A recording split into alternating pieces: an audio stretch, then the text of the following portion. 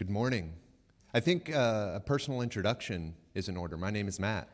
It's good to see you all. I say that in jest, but also kind of seriously. If you're new to the congregation in the past couple of months, or maybe you're just visiting today, my name is Matt. I pastor here at Solid Rock, and it really is a joy to be back after almost a 2-month sabbatical. I joked with Austin last week that after 8 Sundays not preparing or delivering a sermon, I think I forgot how.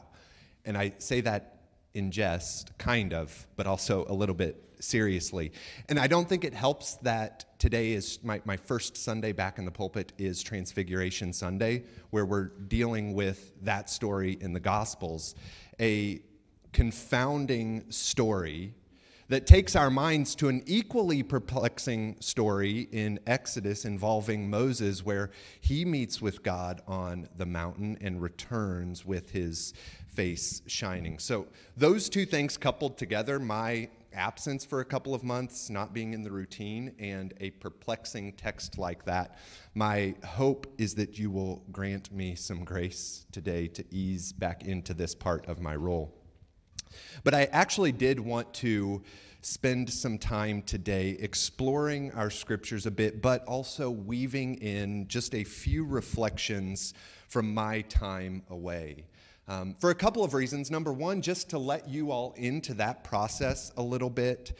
And admittedly, these are just some initial reflections, as I know that I'm going to be processing this incredibly meaningful time away. I'll be processing it for months and years to come, and we'll share more reflections at later times. But since this is my first week back with you, I did want to share a few reflections, which I'm hopeful will be an encouragement for you all in your walk of faith as well. I would be remiss not to first thank the board for allowing me that grace. Thank the pastoral care team, as well as the rest of the staff, and all of you as a part of the congregation for allowing it and making it possible.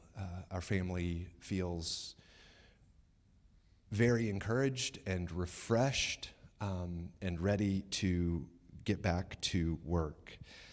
You know, last fall was a bit of a whirlwind for me personally, for the board, for the rest of the staff, as we were planning for my absence with relatively short notice, all things considered. And in addition to some of those practical preparations here, I was also trying to prepare personally for my time away. And during that personal time of preparation, I found some thoughts from Pete Scazzaro to be quite helpful.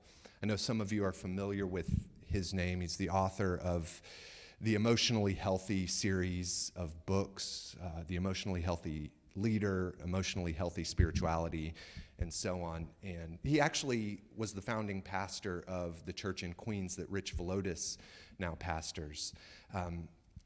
But I found some of his thoughts to be quite helpful. He writes quite a lot about Sabbath in general, but also pastoral sabbaticals specifically. So going into the beginning of the year, I actually relied heavily on the framework that he uses as a means of moving into meaningful Sabbath rest. And the framework is really quite simple. It's just 4 words. I say it's simple. It's simple when you list the 4 words. It's much more difficult to actually implement them, but the 4 words are as follows: stop, rest, delight, and contemplate. Stop, rest, delight, and contemplate. I want to explore this a bit as we look at a well-known psalm. In January, our family spent about 8 days in Fredericksburg, Texas, a small, quaint German town that we really love. It's about an hour outside of Austin. And we spent our days there basically doing nothing. We spent time hiking. We spent some time with some extended family and close family friends. But basically, beyond that, there was no agenda, which was great. And because there was no agenda, I had the ability to slip away from the family occasionally. I would walk just 2 blocks down from our bed and breakfast to this beautiful Catholic church to spend time praying and reading. It was a church that was built in 1861, which is the same congregation meets there, which is pretty historic for America, especially a church that's west of the Mississippi River. Anyway, that's not the point. The point is that one morning, I slipped away, and as I was praying and reading there, I started my time in Psalm 27. And I had an agenda to get through in that time of prayer, and I really couldn't get past this psalm where I started my time. I read it several times and spent most of the rest of my time that morning meditating on this psalm, especially with these themes of stop, rest, delight, and contemplate as the backdrop for that specific time of prayer and rest, but also that entire 2 months. I want to read just the first few lines to get us started in this psalm, and then we're going to come back and spend some more time in the middle section of the psalm. But this is how it begins. The Lord is my light and my salvation. Whom shall I fear? The Lord is the stronghold of my life. Of whom shall I be afraid? When evildoers assail me to eat up my flesh, my adversaries and foes, it is they who stumble and fall. Though an army encamp against me, my heart shall not fear. Though war arise against me, yet I will be confident.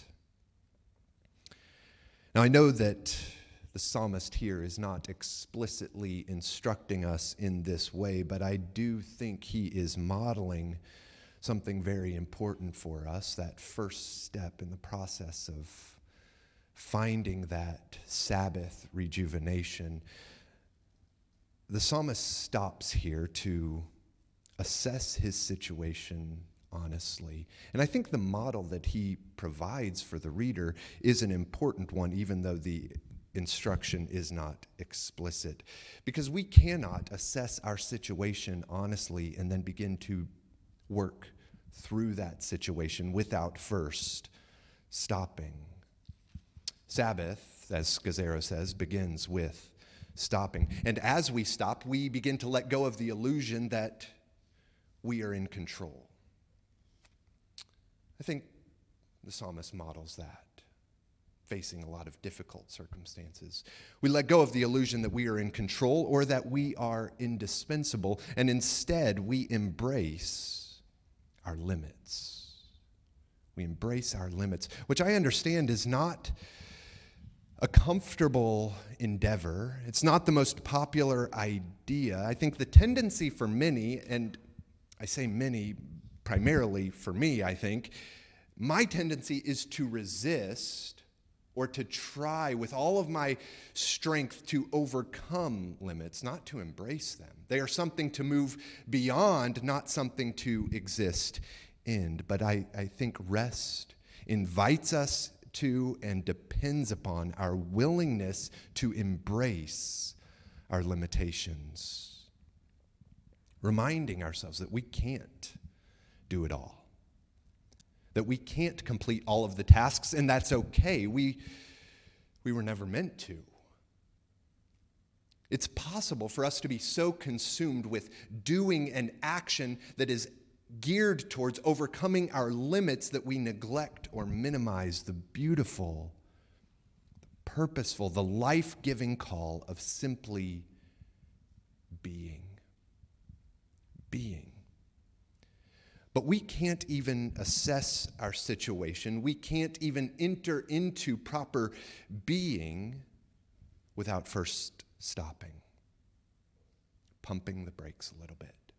I want to jump down to the end of the psalm. We'll come back and pick it up where we left off in verse 4 in a moment. But this psalm that sort of became a North Star for me during my time away, it ends this incredible psalm of trust-infused praise ends with these words.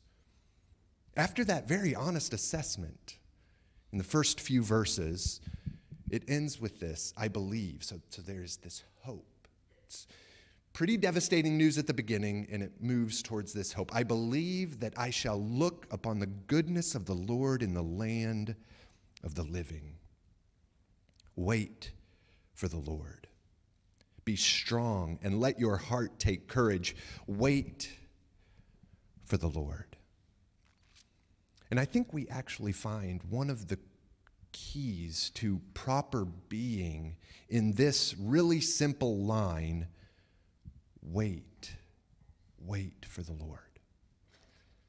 We've already seen in this psalm in the first few verses, and we'll see in more detail in a moment, that the psalmist is not necessarily waiting or resting from a place of triumph or completion. No, it is a waiting in the midst of a wide array of challenging circumstances.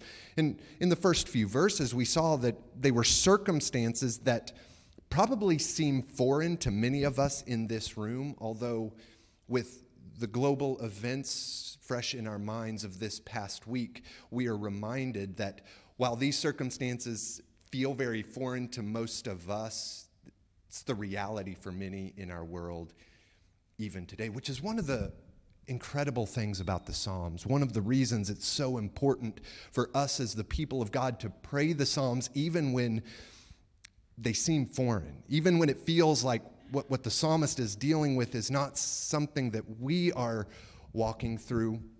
It reminds us that the people of God is much bigger than us, and there are people today that are facing these specific issues, and we are moved into a posture of prayer and solidarity with those who are suffering.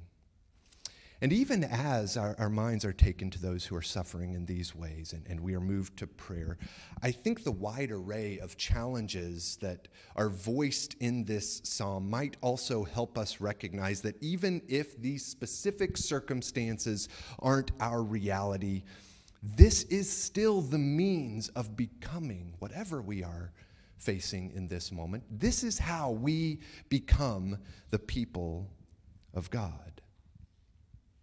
We wait for the Lord.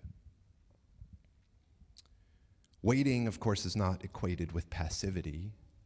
Sherry encouraged us in this way this past December during Advent, that the waiting that we are drawn into is one that expresses a deep-seated trust in and dependence on God, not a trust in my own ability to fix my situation in this moment, but a steadfast, as we sang this morning, a steadfast trust in our God. And what better way to develop that trust than to stop? It sounds really simple. But as we stop, as we remind ourselves of the beauty of our own insufficiency, which probably seems like a strange thing to say, that our insufficiency and our limitations are actually beautiful, but I think they are, because it's a part of what it means to be a human being. As we stop and look those insufficiencies and limitations in the face, we are drawn into a deeper trust of our God. What better way to remind ourselves of this than to stop and wait for the Lord?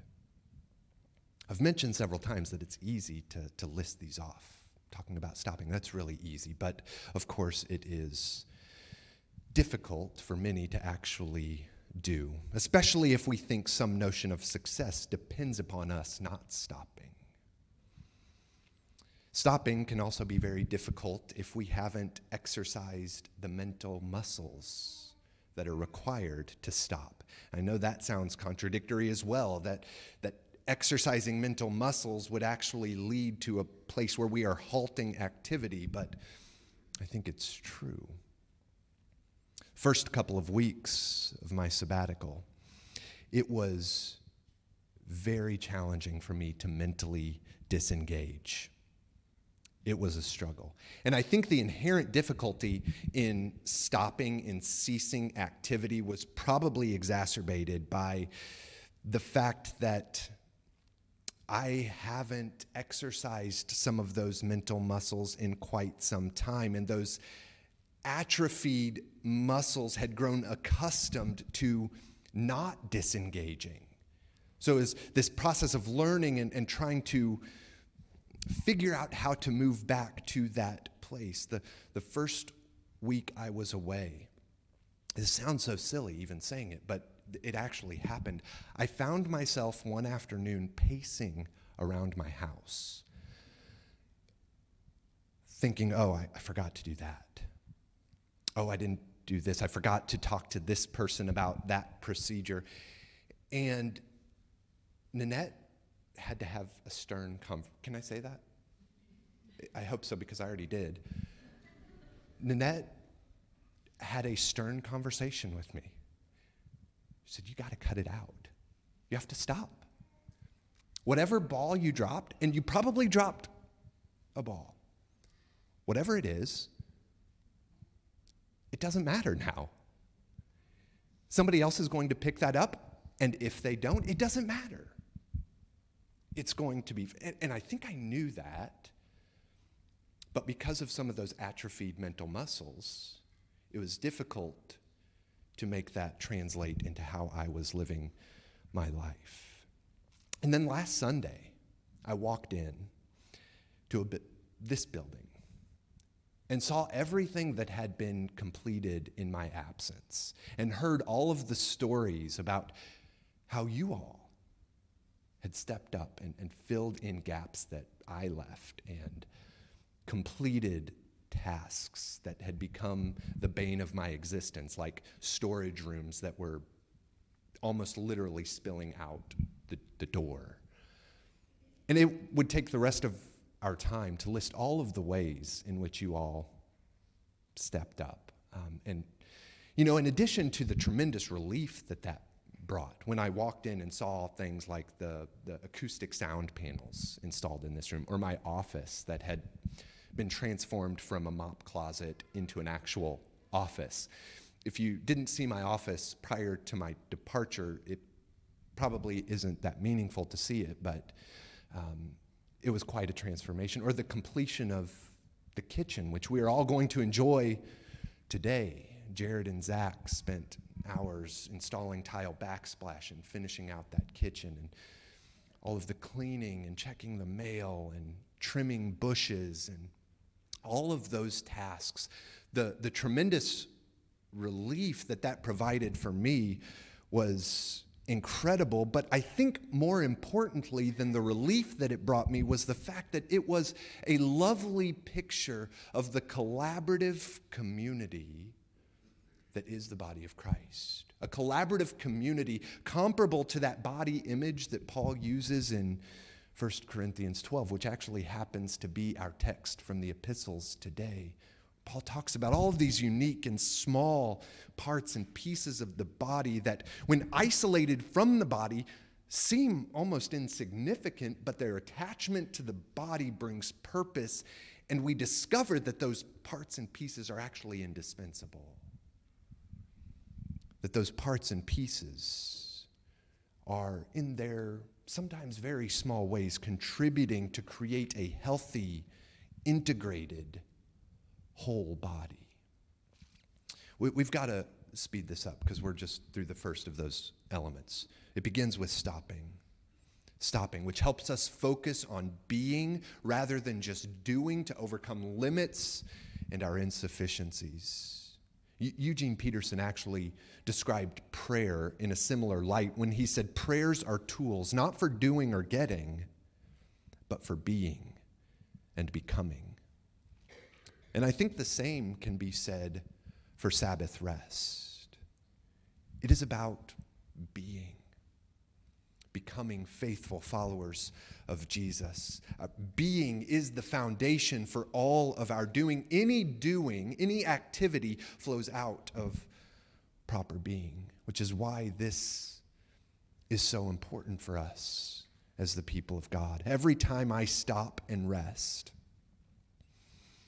This is one of the things that I think I'm discovering. Every time I stop and rest, I am reminded not only of my insufficiency and limitations, but I am reminded of the gospel of Jesus Christ. Because if I drop the ball today, I trust that I am still a beloved child of God, and that is enough. When I come face to face with my failures or my weaknesses, I am still a beloved child of God, and that's enough. When I realize that I am not indispensable, that's okay because I am still a beloved child of God, and that is enough. And I believe that it is in waiting for the Lord, by stopping, halting just to be, that we become aware again of the marvelous reality that is the gracious love of our God. Rich Villodas has said that Sabbath is one of the clearest signs of the gospel of grace. You intentionally accomplish nothing, and God still loves you. And I found that to be true over the past couple of months. When we stop and when we remind ourselves of these fundamental realities, it is only then that we can enter genuine rest. Again, not just inaction or inactivity. In fact, rest may involve a variety of activities that restore and rejuvenate, but only from that place of rest can we then return to that fundamental aim that is delight, to delight in our God and in his creation. So I want to read the middle section of this psalm, the part that we haven't gotten to yet. This is how it continues in verse 4. One thing have I asked of the Lord, that I will seek after, that I may dwell in the house of the Lord all the days of my life, to gaze upon the beauty of the Lord and to inquire in his temple. For he will hide me in his shelter in the day of trouble. He will conceal me under the cover of his tent. He will lift me high upon a rock. And now my head shall be lifted up above my enemies all around me, and I will offer in his tent sacrifices with shouts of joy. I will sing and make melody to the Lord. Hear, O Lord, when I cry aloud. Be gracious to me and answer me. You have said, seek my face. My heart says to you, your face, Lord, do I seek. Hide not your face from me. Turn not your servant away in anger, O you who have been my help. Cast me not off, forsake me not, O God of my salvation. For my father and my mother have forsaken me, but the Lord will take me in. So maybe even with our gospel reading, the Transfiguration, that coming into contact with the glory of God, with that in our minds, we read these words, your face do I seek. So we stop, we rest, we delight, and Scazzero says we end with contemplation, to ponder the beauty, the love, the grace of our God, to seek the face of the Lord. Of course, these four elements are interconnected and can't be really isolated from one another, and yet I do think there's something to be said for the sequence in which they appear.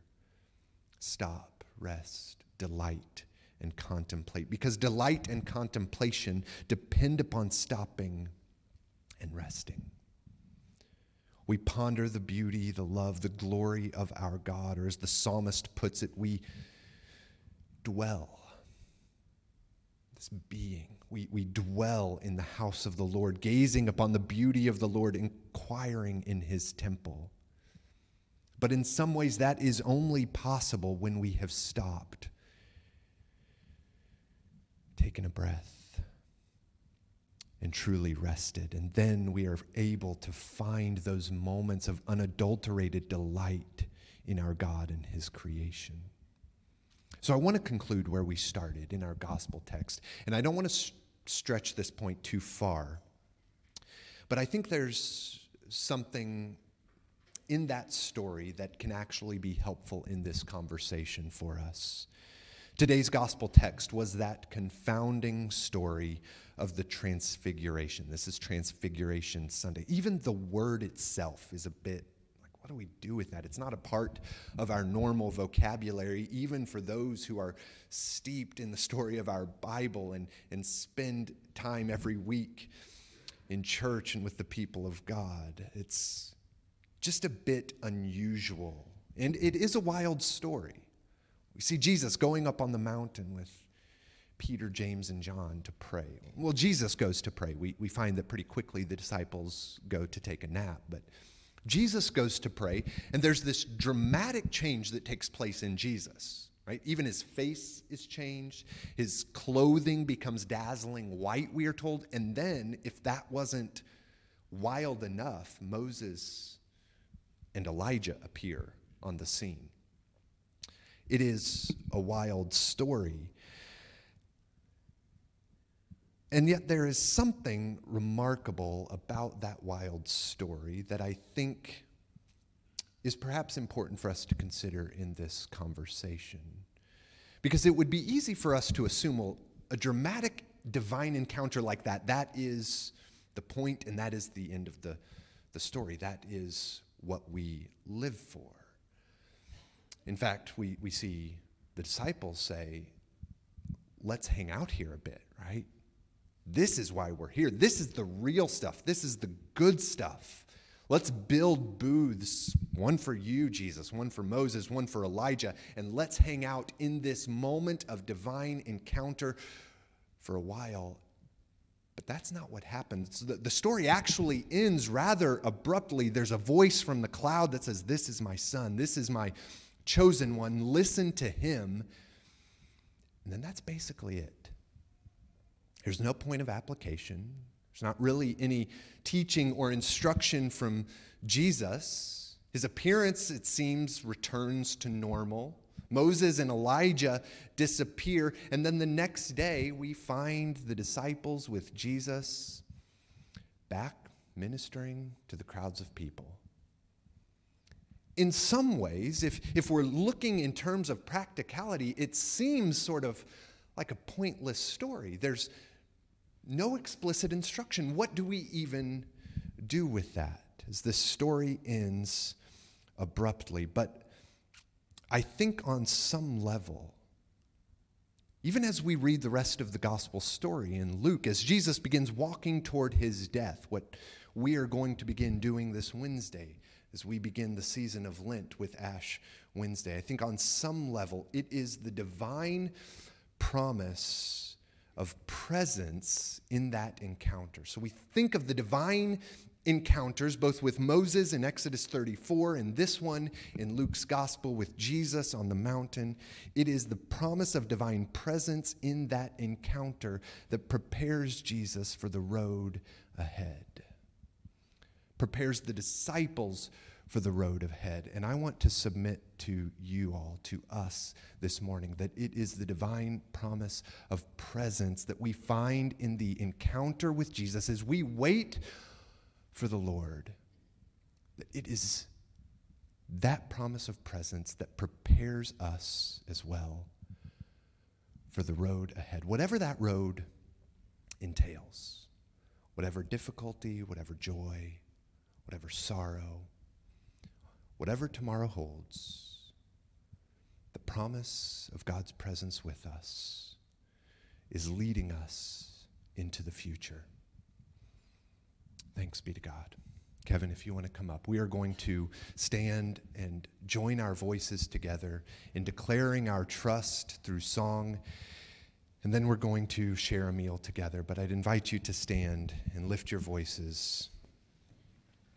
Let me say a prayer for us. Oh God, who before the passion of your only begotten Son revealed his glory upon the holy mountain, grant that we, beholding by faith the light of his countenance, may be strengthened to bear our cross and be changed into his likeness from glory to glory, through Jesus Christ our Lord, who lives and reigns with you and the Holy Spirit, one God, forever and ever.